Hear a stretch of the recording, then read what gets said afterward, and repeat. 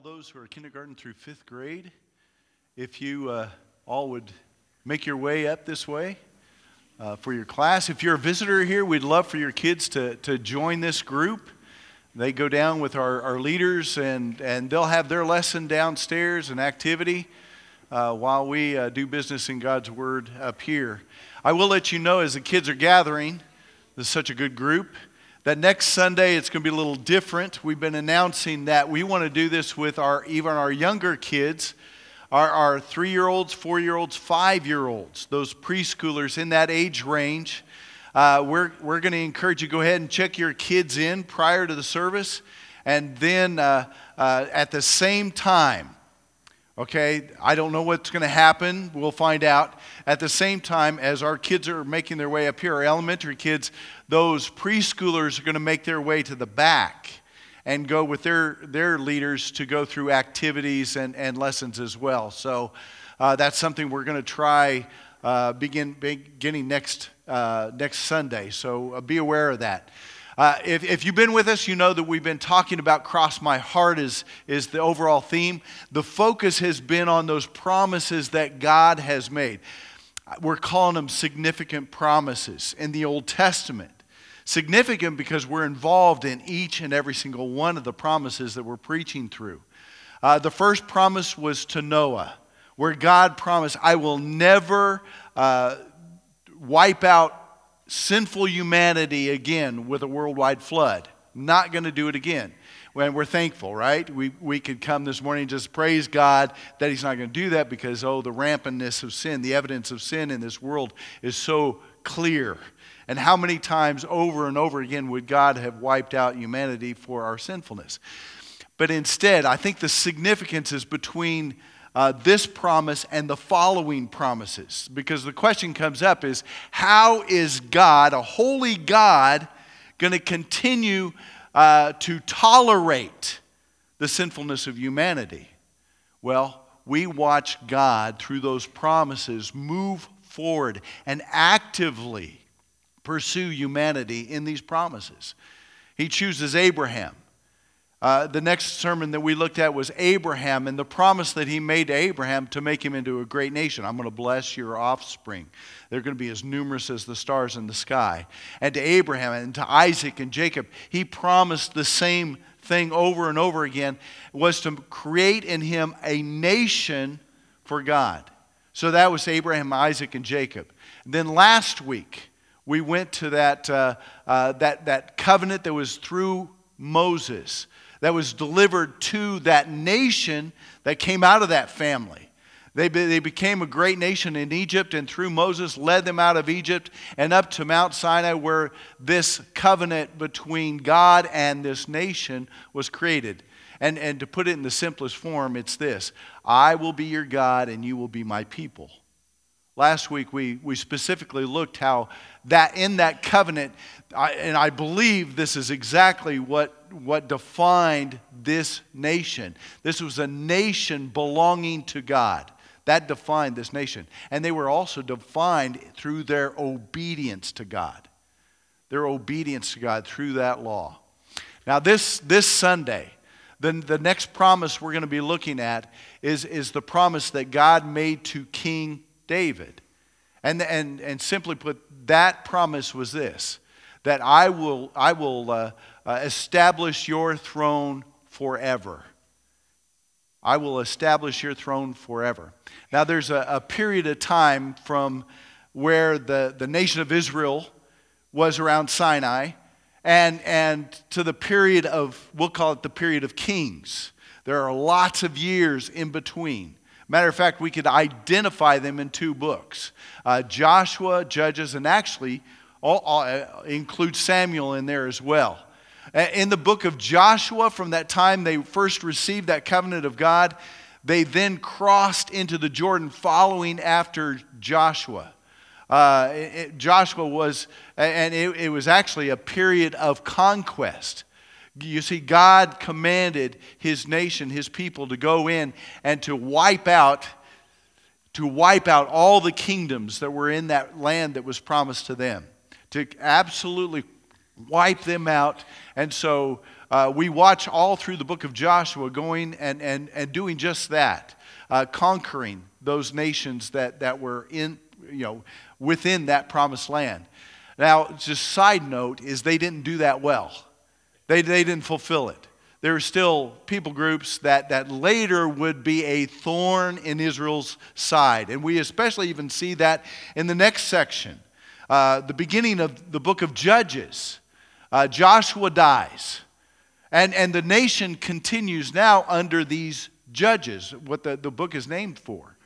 And the reason judges were raised time and time again was because the people groups they failed to toss out or to wipe out, God would raise up when Israel became defiant, rebellious, and sinful.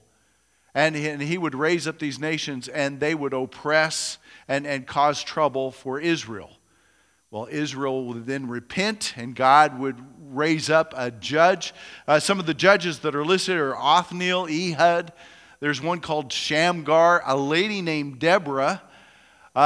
Samson is in that group, but there's numerous judges. If you ever sit down and read through the book of Judges, it is a period of time where God would call forth these judges to lead Israel. Now, the final judge is Samuel, I believe. We identify him as one of the judges of Israel, but it's in that book of Samuel we see the transition from a time of guys like Moses and Joshua and all these judges who are leading through God to a time of the kings. You see, in 1 Samuel chapter 8, it all begins there where Israel, seeing that Samuel, who's been leading, is getting older. And actually the verse that I was looking at is 1 Samuel 8:5. He says, "You are old, and your sons do not follow your ways." That was Israel's response to Samuel choosing his two sons, Joel and Abijah. These guys are worthless. These guys are dishonest and unjust, it's identified. And so the nation of Israel says, we're in trouble. Samuel's putting his boys in charge, and they are not good at all. So they go to Samuel and say, we want you to appoint a king to lead us, such as all the other nations have. So I don't know whether it's because of these two guys or because they're looking at other nations and saying, wow, we want to look like everybody else. I understand that. I think that's important to what we're going to be talking about today. Israel was not satisfied with no king. They weren't satisfied the fact that everybody else had a king. We don't have a king. It's kind of like what you hear your children, right? You hear from your children, well, they have one. Why don't we have one? So they go to Samuel and say, we want a king. And so God appoints, first of all, Saul. And Saul looks like a king. I mean, he's head and shoulders above everybody else. He's handsome. Boy, this guy looks like a king. And when he takes power and authority, he's not a good king. We look in Scripture. He's not a good king at all. Matter of fact, what identifies him as being not a good king is the fact that his heart wasn't focused upon God. His heart was not focused upon God. God then chooses David. As a young boy, even while Saul is still reigning, he chooses David, this young boy, the youngest of a family of lots of boys. He chooses David. And basically says because David has a heart for God. In this passage, David later on, the passage I really want us to look at and will be up on the screen is 2 Samuel chapter 7, verses 8 through 16 is the verses I'm going to read for you. And here is the period of time. David grows up. Saul is taken out by his enemies. And now this David, God's chosen king, is going to take the throne. David rules for a while. He takes armies and he begins to wipe out the enemies of Israel that's around that promised land that they now occupy. The beginning of that chapter 8 in 2 Samuel chapter 7 begins with this. He says that David now enters into his palace. And to see the heart of David is right here. It says that David It feels guilty because he's entering into an established palace while God continues to live or to make his appearances in a tent. God is in a tent, I'm in a palace, and it works on David. So David says, I'm going to build a temple on behalf of God, one that's going to be permanent. And so he shares that with Nathan. God comes back with this response. The beginning part of God's response, he basically tells David, he said, I didn't ask for a house. I didn't ask for a house. David basically, David, you're not going to build me a house. And it picks up here in verse 8 where I'd like to begin reading with you. Again, this is and within the contents, we're going to hear this promise being established to this King David. He says, now then, tell my servant David, this is what the Lord Almighty says. I took you from the pasture, from tending the flock, and appointed you ruler over my people Israel. I have been with you wherever you have gone, and I have cut off all your enemies from before you. Now I will make your name great, like the names of the greatest men on earth. And I will provide a place for my people Israel, and will plant them so that they can have a home of their own and no longer be disturbed. Wicked people will not oppress them anymore, as they did at the beginning, and have done ever since the time I appointed leaders over my people Israel. I will also give you rest from all your enemies. Let me ask you, before I read the rest of this, who's in charge? Oh, God. It's so obvious when you read Scripture. God's in charge. God appoints leaders. God establishes kings. God establishes judges all along. God is in charge. It is his direction. I think it's important for us as we move through these promises to understand that. It makes it so obvious that God is doing the leading. Let me continue on. Here it comes. The Lord declares to you that the Lord himself will establish a house for you. David begins to say, man, I'm going to build a house for God. But God turns this around and says, I'm going to establish a house for you. When your days are over and you rest with your ancestors, I will raise up your offspring to succeed you, your own flesh and blood, and I will establish his kingdom. He is the one who will build a house for my name, and I will establish the throne of his kingdom forever. I will be his father, and he will be my son. When he does wrong, I will punish him with a rod wielded by men, with floggings inflicted by human hands. But my love will never be taken away from him, as I took it away from Saul, whom I removed from before you. Your house and your kingdom will endure forever before me. Your throne will be established forever. Within the contents, I understand God is speaking to David these promises. In the content of that, he's talking about David's offspring. Now, we know this includes Rehoboam, his son who's going to be the king who takes his place, and the kings that follow. So in the contents of the promises that we see a mixture of Rehoboam. Just for an example, part of what's being said is he's going to build that temple. And it's Solomon who later builds that temple. And also I think in the contents of when he does wrong, he's going to receive discipline from rods that are created by men or wielded by men's hands. You see, along the line of those kings that are going to follow David, there's going to be some who do not follow in God's ways. The kingdom of Judah, which later on is taken into captivity. But also in the content of these promises, the significant part that we ought to pay attention to is the promises of the eternal throne to come.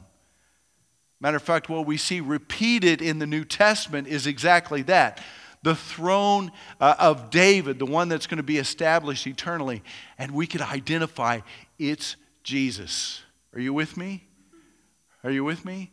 The significance of this promise, again, for us today, is that Jesus is established through the lineage of David. We could see that in the beginnings of Matthew, there where it lays out the genealogy, how it's so connected, so important for them to say, oh, here he is, the king that's going to establish that throne forever, and it's Jesus.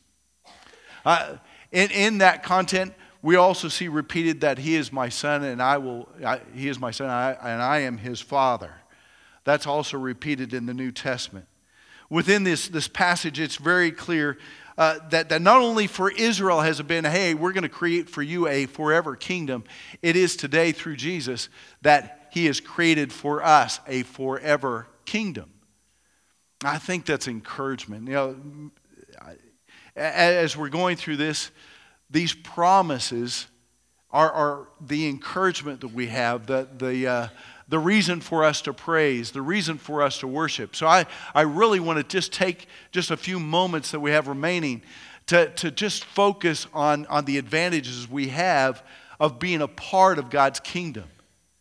Of course, again, we are part of that God's kingdom through that King, through Jesus. The first point I want to make is that this kingdom is a kingdom created by God. It's God created. Very much so. I want us to remember, is that easy for us to know today that God rules and to remember that God rules?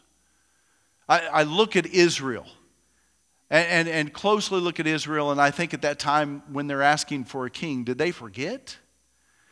It's so easy to have someone who speaks and who could give a message before you or give direction as Moses did over Israel, or Joshua who stepped up for Israel and led them.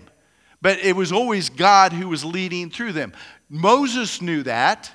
Matter of fact, Moses couldn't, I can't speak. He had to be encouraged and strengthened through God. Say, you deliver my message. And no. Your big brother's going to have to be there for you. Aaron's going to have to speak on your behalf. So Moses needed that help. Moses needed God. And there's times where even Moses forgot, hey, it's God's leading. Struck the rock in anger. And there's other times. But then Joshua also stepped up to lead God's people. Who was ruling this whole time? It was God. Through Moses he led, through Joshua he led, through all the judges, God was leading. He was ruling over this nation. Through Samuel he was leading. And then they said, well, we want a king. I think maybe Israel got too caught up in looking at individual people. We can't get caught up into that. We might have our favorites of those we listen to through the week, or our preacher is Ronnie Roberts. But the truth is, our leader, our ruler is God. It is absolutely God. And I want you to see that through the promises. Again, through the promises He's created, it's been to create a nation, to create a people for Himself in order that God would have a separate people, a unique nation that would be separated from all other peoples from sinfulness. They will be a people that is holy unto Him. Right? Oh man, we only realize that, know that through Jesus. We only know that through Jesus today. He has made it possible for us to be a part of nation, not through blood, but through the promise, through faith, and through Jesus Christ. Our faith in Jesus Christ has brought us to that place. David was one who was chosen for that reason. It wasn't Saul. Again, I said Saul was one who would forget God and he would do his own things without God's direction. But David had a heart for God. We absolutely realize that in this passage before God made the promise. Here was key. David is finally done with warring. I mean, they're coming to a time of peace. He's entering into his house. You know what that's like. Coming into a new house. I mean, it's time to establish the house. And man, there's peace. I don't have to go, camping and chasing other nations and warring. It's now a time of peace. And where does David's heart turn to? Oh man, I'm not comfortable with this. I'm not comfortable with this because God is still in a tent. And that's just one of the areas that we can look at to say that David really, truly had a heart after God. Read the Psalms if you want to see God, the heart of David. Man, better is one day in your house than 1,000 elsewhere. It's a song that we sing. It came out of the Psalms. It was one of David's praise. He can't imagine any place better than just being before the presence of God. And it's through David that he chose to bring Jesus. The second tremendous advantage that we have, and it's almost redundant, but I think it's important. It says a kingdom, that the kingdom that we have is a kingdom that greatly benefits its people. It greatly benefits its people. I want to go back and think again, when they made the request, hey, give us a king, in that message, God said, hey, remind them what a king means. You with me on this? Because it goes in that scripture and he says, hey, there are things that the rights of a king. Here's what it is. The king could take your sons. He can make them into soldiers. He can make them into servants in his fields and in his home. And he's going to do that. He's going to take your sons. He's going to take your daughters. Put your daughters in the kitchen, in his kitchen. They're going to serve the king. Matter of fact, you're going to end up serving the king. And listen, he's going to take the best of your land. He's going to take the best of your property. He's going to take the best of your animals. He's going to take a tenth of everything you own. Taxes, right? Woohoo, let's have a king. And they said, no, we want a king. They insist on it in a king. And what the message that came to them is that there will be a time when you cry out for relief from your king. You're going to want relief from your king. And matter of fact, we know that happens after Solomon and Rehoboam was going to take the throne. And they came and says, well, what kind of king are you going to be? Your father was oppressive to us. I mean, the abundance and the building that all went on around Solomon where this kingdom looked great, it came on all the labor and work from all of Israel. And so they said, hey, your father was kind of a heavy taskmaster. It was difficult living under your father.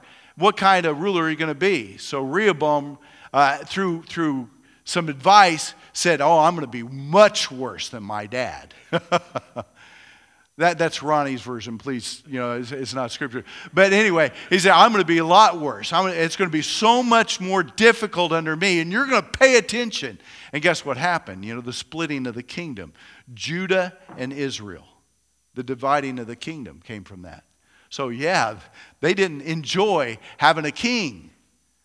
They didn't enjoy that presence of a king. They didn't see the benefit that they had in being rescued out of Egypt. How do you forget that? How do you forget that you were rescued out of Egypt? Brought and survived. We're talking a couple million people through the desert area. And surviving through that for 40 years and some.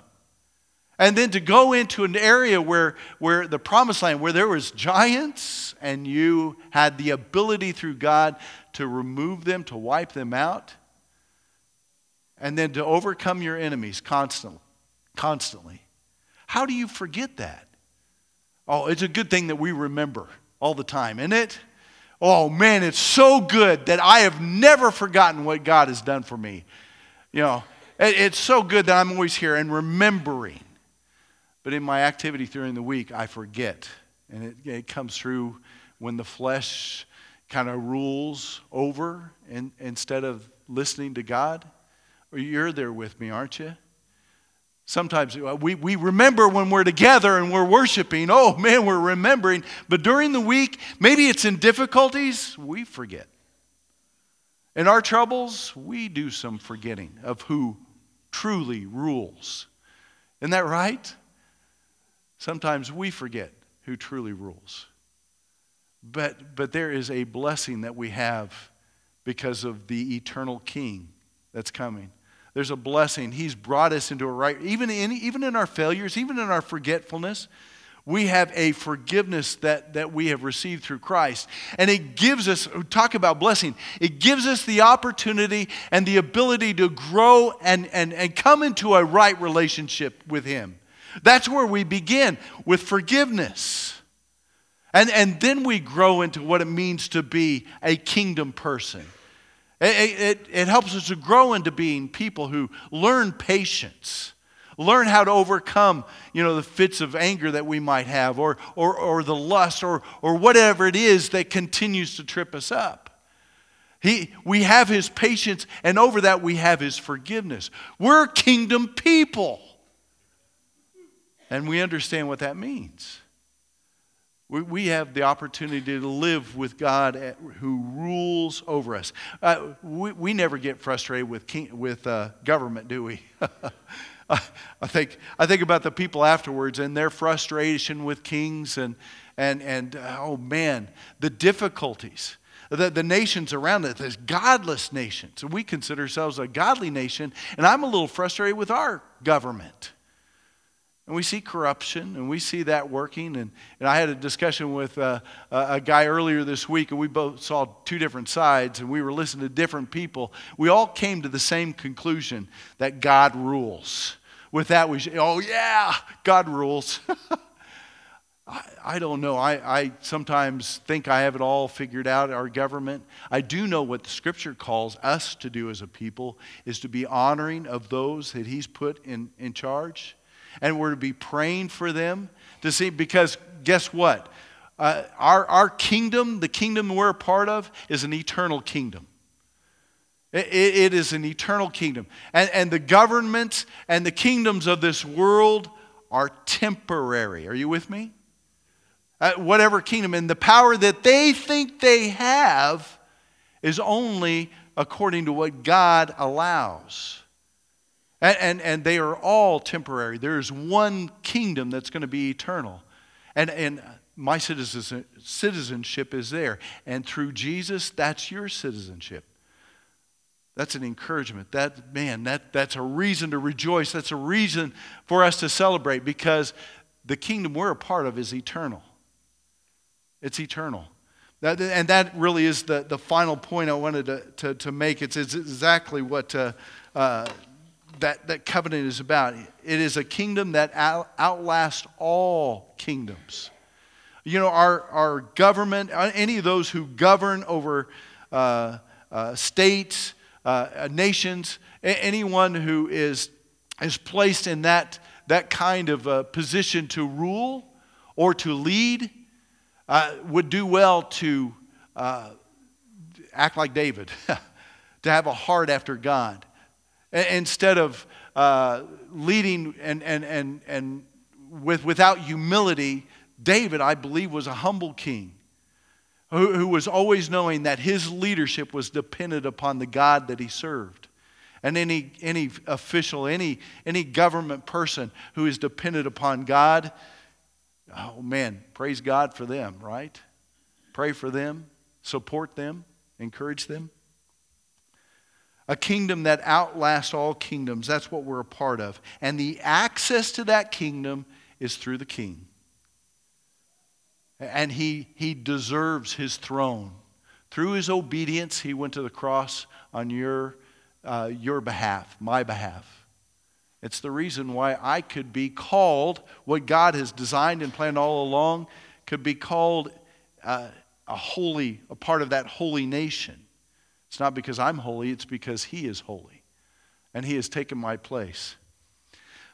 I want to wrap it up according to what David said. You know, when we think about advantages of, read through the psalm and you hear David's advantage all the time of what he thinks about his place in God's kingdom. And in one psalm he says, "The Lord is my shepherd. I won't be lacking anything. He leads me beside green pastures and beside the quiet waters." Man, all the provisions are there. He's going to take care of me. That's his confidence. He quiets my soul. He restores my soul. And He leads me in paths that are right, or He leads me in paths of righteousness for His name's sake. And even though I walk through the valley of the shadow of death, I will fear no evil, for your rod and your staff, they comfort me. Do you hear His confidence? In every day, man, God is there. He is going to be my source. He is my source for every day. And even though those days of difficulty, there's comfort. David saw God as his advantage, his clear advantage.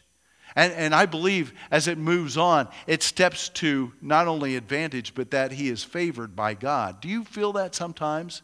That, oh, God just doesn't give us provisions, but that his love is evident in pouring out upon us. Do you see that? Oh man, you prepare a table before me in the presence of my enemies. What? Have you ever thought, what? You're sitting down to eat in the presence of your enemies? It's fight or flight, right? It's not sitting down at a table. What's going on here? You prepare a table in the presence of my enemies. He says, you anoint my head with oil, which is so comforting. It's comforting. My cup isn't just filled, it overflows. Do you understand this is who rules? David had a clear perspective.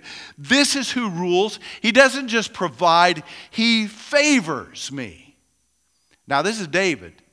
Is this you? Can you embrace such a passage, such an idea and perspective of God? Absolutely. Absolutely. That was his plan all along. Through promises he stepped through. I'm going to create a nation, and through that nation is going to be an obedient people. And to the obedient people, he created, he brought about a promise to say, I'm going to establish your throne forever. And through that promise, he brought Jesus. And it wasn't just to one nation. It's to all nations, to all peoples. That has been made evident, and that's been made available. And if you're in Jesus, that's your kingdom. He's your God. And he favors you, absolutely. The greatest evidence is because Jesus went to the cross on your behalf. Woo! And his love and mercy will follow me all the days of my life. And understand this, I think this came through that promise. And I will dwell in the house of the Lord forever. Forever. Forever. We have a sweet lady today who I understand life support is being pulled, Verlene Byrne. I prayed with Paul at the beginning, but here was her heart. It was rejoicing through all the difficulties and always had a heart for God, and she wanted to, her mother was one who would always quote scripture, and Verlene would always have a song in her heart. And today, good chances she's going to pass today from all the difficulties, the crippled life, and all the hardships she faced in life. Isn't that right, Paul? And inner eternity. Yay! Why do we worship? Why do we come together? Because God rules. God rules. And he rules through Jesus. He rules through Jesus. Let's pray. Father in heaven, we praise you and we thank you, Lord, for those promises that are laid out through the Old Testament. Lord, we could look today and think and value the kingdom that is around us. Lord, it is your church. Lord Jesus, we know that when he came, it was clearly said that from John the Baptist to repent and repent, for the kingdom of heaven is near. And we know that Jesus ushered in your kingdom into this world. And through Christ and through the forgiveness we receive from him, we could become those kingdom members. And Lord, even though your kingdom continues to rule today, to lead and to declare that message, Lord, there's an unfolding of the kingdom yet to be seen. Lord, we're anxious for it when Jesus returns to see the completion of that kingdom, the completion of the perfection working in us. God, we praise you for the hope that we have in Jesus, but we also pray for our current existence, living in this kingdom, loving you, and growing in that relationship with you. Oh, Father, we praise you for today. We praise you for how solid your word is and the confidence it gives us. May it be our encouragement and our strength as we continue, not only through today, but throughout this week to come. May we know that we are kingdom people through Jesus. It's in Jesus' precious name we pray. Amen.